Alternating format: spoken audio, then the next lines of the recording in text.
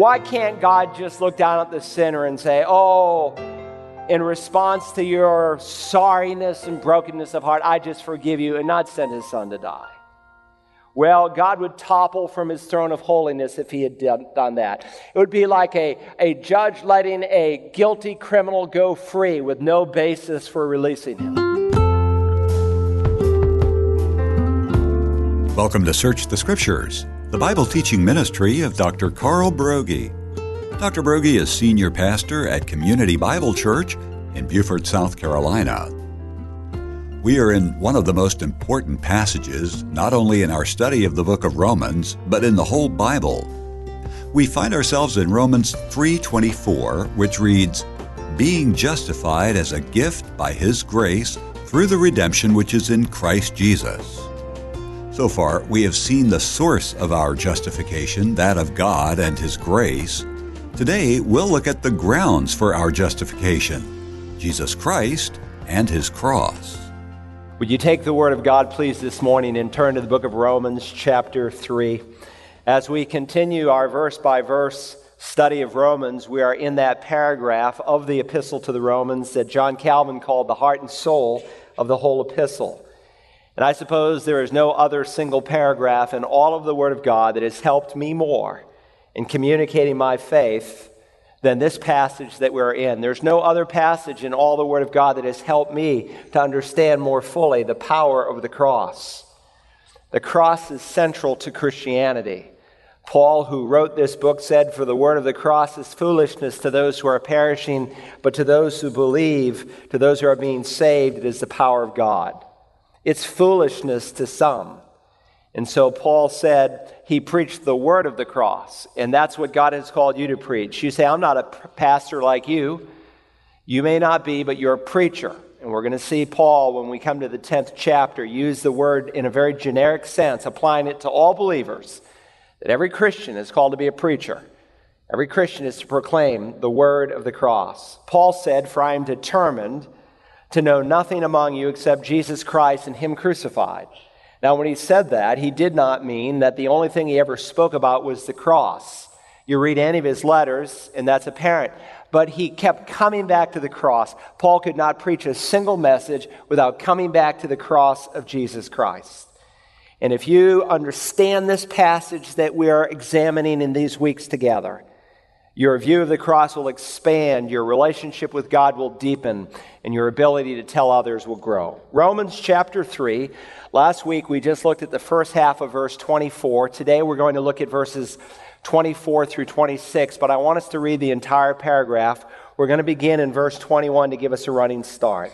Paul writes, "But now, apart from the law, the righteousness of God has been manifested, being witnessed by the law and the prophets, even the righteousness of God through faith in Jesus Christ for all who believe. For there is no distinction," he says, "for all have sinned and fall short of the glory of God, being justified as a gift by His grace through the redemption which is in Christ Jesus, whom God displayed publicly as a propitiation in His blood through faith.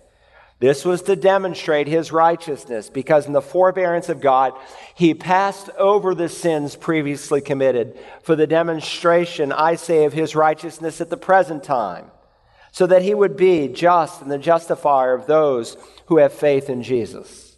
Where then is boasting? It is excluded. By what kind of law? Of works? No, but by a law of faith. For we maintain that a man is justified by faith apart from the works of the law." Now, I noted for you last time that this paragraph of Scripture is like a well-outlined sermon. There's an introduction, there are three major points, there's a conclusion, and an application.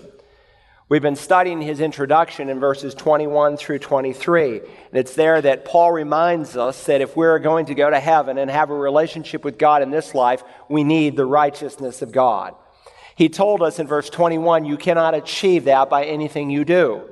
He said, apart from the law, the righteousness of God has been manifested. God's righteousness, the holiness that you need to have this relationship with Him, is apart from the law. It's apart from your keeping the Ten Commandments, the Golden Rule, or anything else you can achieve. God's righteousness is not earned. It is indeed a reward. You don't dig deep into your pocket and say, Lord, here's my righteousness. Look what I've done. Now, God would say that your righteousness, like mine, is as a filthy rag. That the kind of righteousness you need is the kind that He alone possesses, but He wants to give to you as a gift. And so the message all the way through the Scripture is that our sin, our iniquities, has created a separation between us and our God, and there's nothing that man can do to bridge it. The righteousness from God is apart from the law. By the works of the law, no flesh will be justified in His sight. And why was the law given? He tells us, for through the law comes the knowledge of sin. God never gave the law to save you. He gave the law to reveal you. I told you before, God's law is like looking in a mirror. When you look in a mirror, you see your face is dirty. When you look into the Bible, you see your soul is dirty. One reveals the outside, the other reveals the inside. Again, here in this verse, apart from the law, the righteousness of God has been manifested. The Holman Christian Standard Version says it's been revealed. The NIV 84 says it's been made known. How so? Being witnessed by the law and the prophets. Paul is saying the law and the prophets, what today we call the Old Testament, reveals and bears witness to the truth that man has never been saved on the basis of works, but always on the basis of grace. So we read in verse 22, even the righteousness of God through faith in Jesus Christ. He already stated in his introduction our need for faith in Christ when he quoted the law and the prophets, the prophet Habakkuk in Romans 1:16. When we come to Romans 4, he'll illustrate our need to be saved by grace through faith when we look at Abraham and David. The righteousness of God through faith in Christ for all who believe, for there is no distinction. And we saw that phrase last time, for there is no distinction, is the main thought behind verse 23. And so we need to bring both clauses together, for there is no distinction. It doesn't matter who you are or what you've done. It doesn't matter if you're the pagan of chapter 1, the moralizer of chapter 2, the religious Jew of chapter 3. It doesn't matter if you are an African or an Asian, a European or an Indian. It doesn't matter if you're a Jew or Gentile, religious or non-religious. It doesn't matter what you are or who you've been. There is no distinction, for all have sinned and fall short of the glory of God. Now that's his introduction. Then he gives us three major points. The first point is found in the first half of verse 24 that we studied last time. It speaks to the source of our justification. And the rest of verse 24, and in verse 25 and 26, he'll give us the ground of our justification. And then, Lord willing, next week we'll look at the means to our justification. All right? And then he'll apply it to our lives. Now, we've thought about the source of our justification. For all have sinned and fall short of the glory of God. Verse 24, notice, being justified as a gift by his grace through the redemption which is in Christ Jesus. Now, in this paragraph of Scripture, there are many very important words. Justified, redemption, propitiation, demonstration. We'll come to the next chapter, the word reconciliation. And the temptation for you to think is that words like that are just for theologians and pastors, but not for me, an ordinary Christian. Well, you're not an ordinary Christian. You have the same status as a missionary or a pastor. We're all saints by calling, and the devil would try to convince you that you can't understand these things. I'm not saying they're easy to understand. There are some disciplines that require work and discipline and fortitude. And so the proverb speaks about a man who looks for truth like one would look for gold or silver. There needs to be a determination on your part to be willing to search the Scriptures to see what they say. But you can understand these truths, and if you don't, you'll never grow up. And your ability to be used by God will be significantly reduced. I suppose we are living in an unprecedented time since the time of the Protestant Reformation, where so many Christians are ignorant of so many basic truths of the faith. And I believe, among other things, the devil wants to keep us weak. He wants to keep us babes in Christ, because if you start growing and maturing and become a vessel that God can use to communicate the power of the cross, you become a threat to Satan's kingdom. You become usable in the hand of God to deliver people out of one kingdom into another, and he doesn't want that. Not to mention, the Bible tells us that the devil is preparing a generation of folks for the apostasy. Not just apostasy, but the apostasy. It's articular. There's coming a day where there will be a whole generation of people who say they are saved, who say they are Christians, who say they are born again, but it's only on the outside. It's not genuine on the inside. It's in the head. It's not in the heart. And when the Antichrist comes, they are going to give their allegiance to him because they've never truly been saved. Not to mention the cults love to prey on uninformed believers, and they want to knock you off center, and they are tools in the hands of the evil one. And forget that, think about your own children. Very often, because parents don't grow up and mature, then the words of Chad Walsh that he wrote in the 1950s comes true. You only inoculate your children with a mild case of Christianity, and you keep them from getting the real disease. So the first term we looked at was the term justified. We saw that there were three important aspects for our understanding. Number one, it was an act of God. It's not a process, it is an act. And we're not to confuse justification with sanctification. Sanctification is that process by which God makes you more and more like Christ. Justification is when God declares you to be righteous. There's no degrees of justification. There's degrees of sanctification. We call it maturity. But there's no degrees of justification. That's why in the New Testament, every Christian, even the weakest and the poorest, are declared saints in the sight of God. And so justification is an act. It is not a process. And it's an act of God. It's not something that you do. It's something that He does. You cannot justify yourself. It is God who declares us righteous. He does not make us righteous. Again, that's sanctification. In justification, He declares us righteous. And we saw that it certainly does not mean just as if I had never sinned. That is a pardon. And a pardon is far different from justification. A pardon is when you are relieved from the consequences of your actions.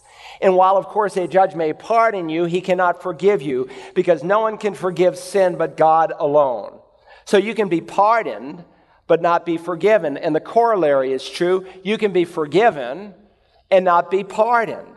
Some Christians have been forgiven. Some people have met God in prison, but they have to face the consequences of what they have done. So it's not simply pardon, and certainly it doesn't mean just being forgiven. Now, we saw last time that our Roman Catholic friends blend together justification and sanctification. And they argue that justification is partially earned by the things that they do. That's a huge error. Well, it's equally wrong by those sloppy evangelicals who de-emphasize that a fruit of justification is works. In Roman Catholicism, they make works a means to being declared righteous. So it's not an act, it is a process. But in biblical theology, it is an act, but indeed works are the fruit of justification. So again, we need to distinguish between justification and act, sanctification a process, and glorification where God brings the two together.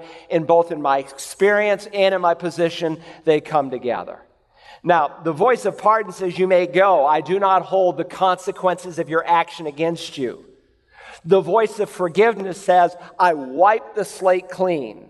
But the voice of justification says, I not only wipe the slate clean, I declare you righteous in my sight. You are holy before me. I pronounce you righteous. So it does not mean just as if I had never sinned. It better would be said just as if I had always obeyed. It's not simply the remission of punishment, but rather it is indeed a declaration that you are holy in God's sight. And so biblically, justification is not a process, it is an act of God. And notice in addition, it is by the grace of God. It is first as a gift. That's the second thing. It is as a gift. Being justified, he says, as a gift. The King James says, being justified freely, as does the predecessor to the New American Standard, the ASV of 1901, from which we have the New American Standard. It says being justified freely. We saw that literally it says being justified without a cause. The Greek word is dorean. Jesus uses it in John 15 when he says, they hated me dorean. That is without a cause. People hated me when they had absolutely no basis for hating me. And so we could read this verse, being justified without a cause. There was no cause in you that made God justify or declare you righteous in His sight. There was not a blessed thing in us. The only thing that we had to offer God was the raw sewage of our sin. But God in His mercy through Christ, when you come in faith, declares you righteous. And it's a liberating truth when you really understand it. And we noted too that it says being justified. It is a present passive participle in Greek. The present tense in the Bible refers not just to the time of time, but the kind of time. It's an ongoing process that never stops, being continually, habitually, eternally justified. And it's in the passive voice. It carries the idea that the subject, namely us, are being acted upon by God. This is something that God does that we do not do to ourselves. So we saw it was an act of God. It is the gift of God. It's given freely, and it's on the basis of the grace of God. So Paul tells us not only do we have nothing to do with it, he then gives us the motivation for God moving upon us. And so the acrostic GRACE, God's riches at Christ's expense, is indeed a good definition of grace. Now I know the concept of being saved by grace, apart from any good deeds, scares some people. And it scared the religious leaders in Luther's day, and so the Council of Trent. And they said that anyone who taught that salvation was not partially earned by good deeds, that person is to be accursed. And people tend to go to one of two extremes. They either say you're saved by works, or at least partially by works. That's one extreme. The other extreme is they make the mistake of what we call antinomianism. Anti is the Greek word that means against. It comes directly into our English language. Nomos is the word for law. So antinomianism are those who are against the law. Those people who say, I'm saved, and because I'm saved, it doesn't matter how I live. Because I'm guaranteed heaven. If I want to live like the devil, I can, because I'm going to heaven. And Paul is going to argue before we're done with the 5th chapter and on into the 6th chapter that people who think that way are lost. That they have a distorted view of the grace of God. And so the grace of God produces good deeds. Salvation is not based on them, but is indeed the fruit of them. Now that was the source of our justification. That's by way of review. Today, we want to delve into the ground of our justification. The source of our justification is God in His grace. The ground of our justification is Jesus Christ and His cross. Without the cross, justification is impossible. Now, there's some important words in the text that we're going to look at today. You might want to underline them. The word redemption in verse 24. The word propitiation in verse 25. And then again, the word demonstration in verse 26. Associated with Christ's death on the cross was a redemption, a propitiation, and a demonstration. Now, what do these words mean? Why can't God just look down at the sinner and say, oh, in response to your sorriness and brokenness of heart, I just forgive you, and not send His Son to die? Well, God would topple from His throne of holiness if He had done that. It would be like a judge letting a guilty criminal go free with no basis for releasing him. No, God is just, and He has to have a basis by which He can forgive us. And so these 3 key words form our outline this morning. First, I want you to see how God redeemed us through the cross. How God redeemed us through the cross. Again, in verse 24, we're told, being justified as a gift by His grace through the redemption which is in Christ Jesus. And there are 3 truths around this word redemption that I hope we will walk away with. First, the meaning of redemption. What does the word redemption mean? Well, it just means payment by a price. A synonym in English might be a ransom. Someone kidnaps your child and they say, for $200,000 you can have your child back. That's the redemptive price. That's the ransom. And the Greek word is borrowed from the commercial market of the day. Just like the word justification was a legal term borrowed from the first century courtroom, the word redemption was a commercial term bought from the marketplace. Now remember, we forget this sometimes, but during the time that the New Testament was being written, the highest percentage of people alive in the Roman Empire were slaves. There were 60 million slaves when the New Testament was being written. Now that's important to understand. When Rome came in and they conquered a people, they didn't imprison them, but they subjugated them through the process of slavery. And if you were a Roman citizen, you would often be assigned a slave. That's why in the New Testament letters, you can have a Christian who's a master of a slave. And you can have a slave who has a Christian master, and so the exhortations on how they were to treat one another. And slaves really encompassed people of every profession. They didn't simply do menial tasks. There were some who were doctors and surgeons and lawyers and all kinds of things that you can imagine. And so with 60 million people, some were assigned, other slaves were inherited, others could be acquired, where you went into the marketplace and you bought yourself a slave. You could redeem a slave.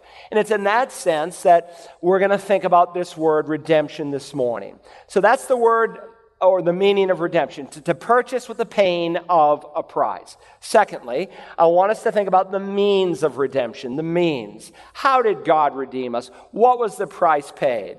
Well, let me quote the Apostle Peter. He says, knowing that you are not redeemed with perishable things like silver or gold, but with precious blood, as of a lamb, unblemished and spotless, the blood of Christ. And so now God holds us totally accountable to the one who purchased us with his own blood. And for you to become a Christian, you have to acknowledge that there's no other basis for which God can save you and buy you apart from the blood of Christ. Suppose Michael over here comes to me and says, Pastor, I want to give you a brand new Lincoln Continental. I just appreciate you so much. I want you to have a brand new Lincoln. I said, no, I couldn't accept such an expensive gift. No, Pastor, I want you to have this brand new Lincoln. I really want you to do that. And he gives me a brand new Lincoln. I say, Michael, by the way, what do you pay for that car? Kind of being brash. And Michael says, well, I bought you a car with all the bells and whistles. I paid $40,000 for that Lincoln. I said, well, Michael, let me help you pay for that Lincoln. I don't feel right just accepting it. And I reach down into my pocket and I pull out a quarter and I said, here, take this. And I mean, he's just utterly insulted. And you see me driving around my brand new Lincoln. You say, hey, Pastor, nice car. Where'd you get it? Oh, well, Michael and I bought it. Can you imagine such a statement? He paid $39,999.75, and I gave my 2 bits. I said, look what Michael and I did. That's what we do when we bring our deeds to God Almighty. God shed his precious blood. He redeemed us. He finished all of God's just demands against us. And when you bring your puny works, they are an absolute insult to God. And that's why we've been seeing all the way through Romans up to this point that God either saves you on the basis of grace through faith, apart from anything that you can do, or he does not save you at all. And so Paul will write to the Ephesians in chapter 1 that we have redemption through his blood, being justified as a gift by his grace through the redemption which is in Christ Jesus. Now, one other truth about redemption, let's think about the message of redemption. And I just want to introduce it to you because Paul is going to explain it in a full-blown way as we move through the epistle to the Romans. Again, just as justification is a legal term borrowed from the courtroom, the word redemption is a commercial term borrowed from the slave market. And so when you went into the slave market, if you were wealthy, you could not only be assigned slaves, but if you wanted more, you could buy slaves. And Paul is going to talk about in Romans 6 through 8, how God with his precious blood came into the slave market of sin and he bought you. And because he bought you, you are under a new ownership. When Paul writes to the Corinthians, he says, don't you know that your body is a temple of the Holy Spirit who is in you, whom you have from God, that you're not your own, because you've been bought with a price. And so you are to live to glorify God in your body. God bought you. He redeemed you, not to free you to serve the world, the flesh, and the devil. He freed you. He bought you so that you could serve Jesus Christ. So God redeemed us through the cross. Secondly, this morning, as we think about the ground of our justification, I want you to see that God was propitiated through the cross. The power of the cross is demonstrated not only through redemption, but through propitiation. Now, this is a very important word. The word redeemed is a word that describes what Christ did for man. When God redeemed us, He paid the price necessary such that He could justify us, such that He could declare us righteous. Redemption is man work. But I want you to see that this word propitiation is God word. It looks up to the Father. And so in verse 25, the perspective changes from what Jesus did when He died for us to what Jesus did when He satisfied the Father. He was propitiated. Look at verse 25. The first word is whom. That's a reference to the last two words of verse 24, Jesus Christ, whom God displayed publicly. Jesus Christ is the one whom God displayed publicly. That's another way of saying it was Jesus Christ who was put up there on the cross, whom God displayed publicly as a propitiation. Now, this is a very important word, and you need to understand it. Now, we don't use it today. It's even hard to pronounce sometimes. But if you looked it up in the dictionary, the gloss definition would be to appease or to satisfy wrath. And that's a good place to start most of the time when you're trying to determine the meaning of a biblical word. Go to the English dictionary, because a good translation is asking what's the best word today in our language that reflects that word in the original. And it carries the idea of appeasing or satisfying wrath. I remember one politician being forced to resign, and his word caught me because you don't usually hear people use the word propitiation. He said, I hope, and I quote, you're finally propitiated by my willingness to step down. He was in essence saying, I hope your anger is satisfied. As the Speaker of the House, he was saying, I hope your anger is satisfied, and now you can let me go free, so to speak. For a copy of our study today from Romans 3:24, visit our website, searchthescriptures.org, and search for program ROM15 entitled The Power of the Cross. You can also hear this and all of Pastor Broggi's messages on our Search the Scriptures app, available from the iTunes Store and Google Play Store. There's still time to sign up for the Search the Scriptures trip to Israel, taking place in May of 2022. The Bible will come alive and in full color as Dr. Broggi leads a group of STS listeners through many of the places mentioned in the Bible. People who have participated in the past say this is a life-changing experience. And now that restrictions have loosened throughout the Middle East, you'll be able to sample and understand why God granted His most favored status on this country and its people.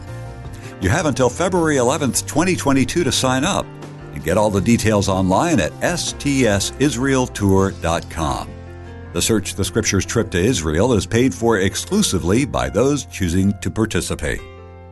Tomorrow we continue our look at God's way of salvation. Join us then as we search the Scriptures.